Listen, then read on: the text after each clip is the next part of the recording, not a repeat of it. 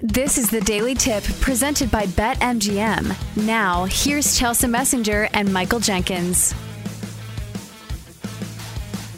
PJ, do you like Nerfies better, or are you more of a Yerfie guy? Probably Yerfies, just because more so they're plus money. They're better odds, you know. I normally don't like betting a Nerfie and laying like a minus 135 to start a day. Usually if I'm betting it, I'll try and bet a Yerfie and try and get some plus money. Well, if you had the Yerfie last night in the Twins and Yankees game, that was very much a winner because Minnesota exploded for 9 runs in the first inning. We have a rematch of that game tonight in the Bronx, where the Yankees are big favorites, minus 190, and the total is 8.5. If you do like the Twins to be underdog winners again, they're plus 155 on the money line. Tyler Mahle going for Minnesota, 1-1 with a 4.09 ERA. And he's opposed by Nestor Cortes of the Yankees, 2-0 with a 2.61 ERA on the season. So let's start with this. You were willing to take a risk on the Twins yesterday, and it paid off nicely. Are you willing to take a risk on the Twins again today?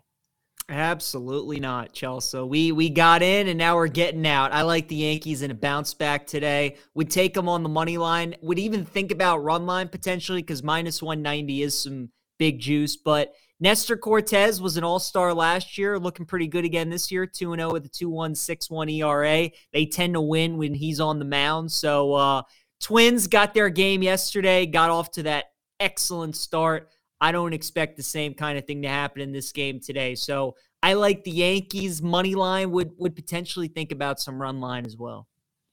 Right, because it is a steep price you have to pay. If you do like the Yankees on the money line, they are minus 190. But here's the stat that had me not wanting to bet on the Twins yesterday. Since 2002, the Yankees are 114-40 against the Twins, including 16-2 in the postseason. So if you look at the broader picture, and I know yesterday looks alarming when you're saying, oh, you want to bet on a team that got smoked 11-2. Well, over the course of this series history, it's been all Yankees. So at some point, I think the Yankees get back to their normal Twins beating selves. So I would be on the Yankees today. Let's go to Toronto, where Tampa Bay is hoping to make history. The Rays are trying to win their 14th straight win. And also, they've been really good on the run line. I guess they've won 13 in a row. They're looking for win number 14. They're favorites on the road tonight, minus 145. Blue Jays plus 120 home dogs. And the total sits at 9 runs. Drew Rasmussen going for Tampa Bay, 2-0 with a 0 ERA this year. And Jose Barrios going for the Blue Jays, 0-2 with an 11.17 ERA. So, PJ, what's your take here? Do you think the Rays continue to just chug along and continue to win games? Because it feels like this is the first time that they're playing a worthier opponent, because the first few series of the year have been against the Tigers, the A's, the Nationals, and the Red Sox. So do you think this is finally where we see a good matchup between two teams when you're facing the Rays? I do. I'm excited to watch this series.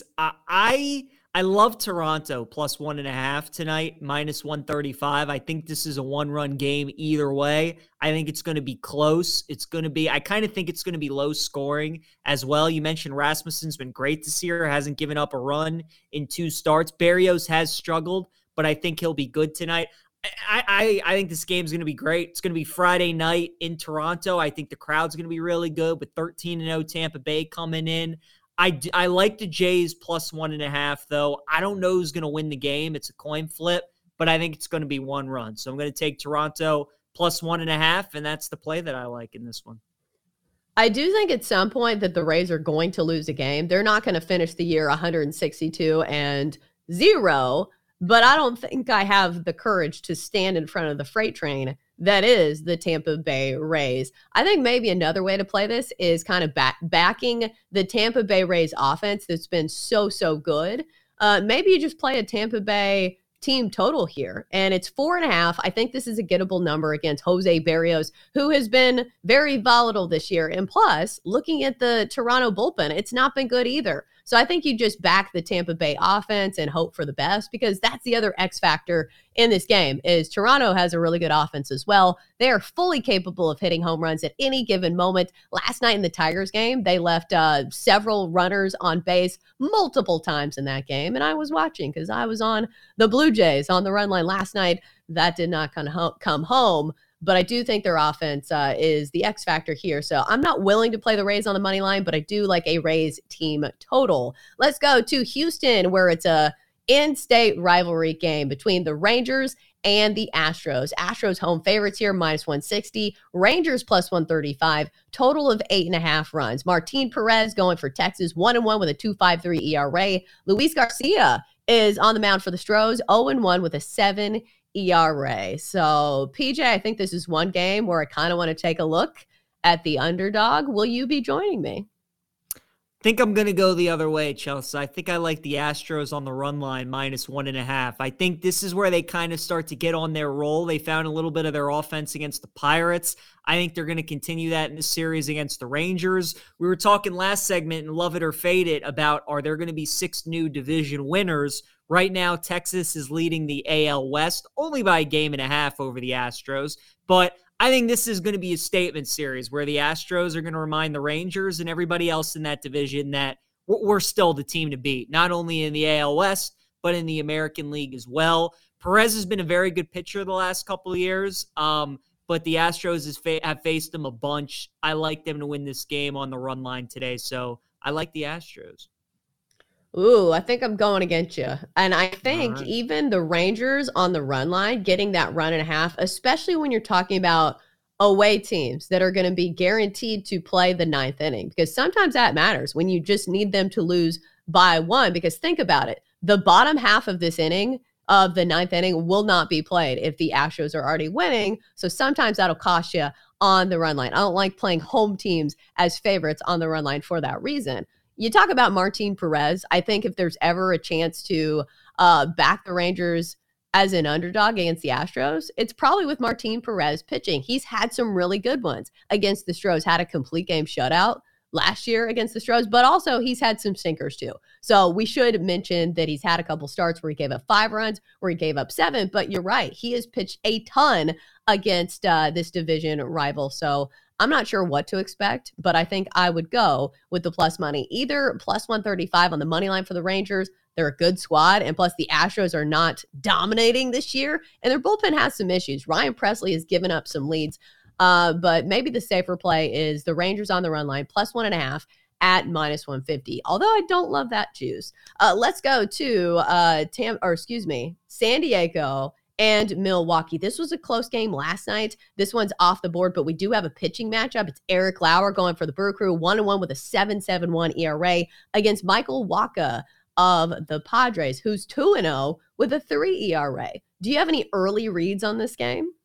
So I thought it was interesting. Padres have had a tough little schedule here. They had to play at Atlanta. They had to play at the Mets. Now they come home. They play the Brewers, who are leading the NL Central right now. So I think after that East Coast road trip, you fly back home to San Diego. You face a team with a really good pitching staff. I kind of leaning towards the under in this game. And again, you said it's off the board, so I imagine it's probably going to be like 7.5, 8, somewhere in that range. I think this is a low-scoring game, 3-1, 4-2, something like that. So I'm waiting to see when this drops, but I think I'm going to target an under just because the schedule has been a little tough for San Diego. I always like when a team's coming back west after a little East Coast trip.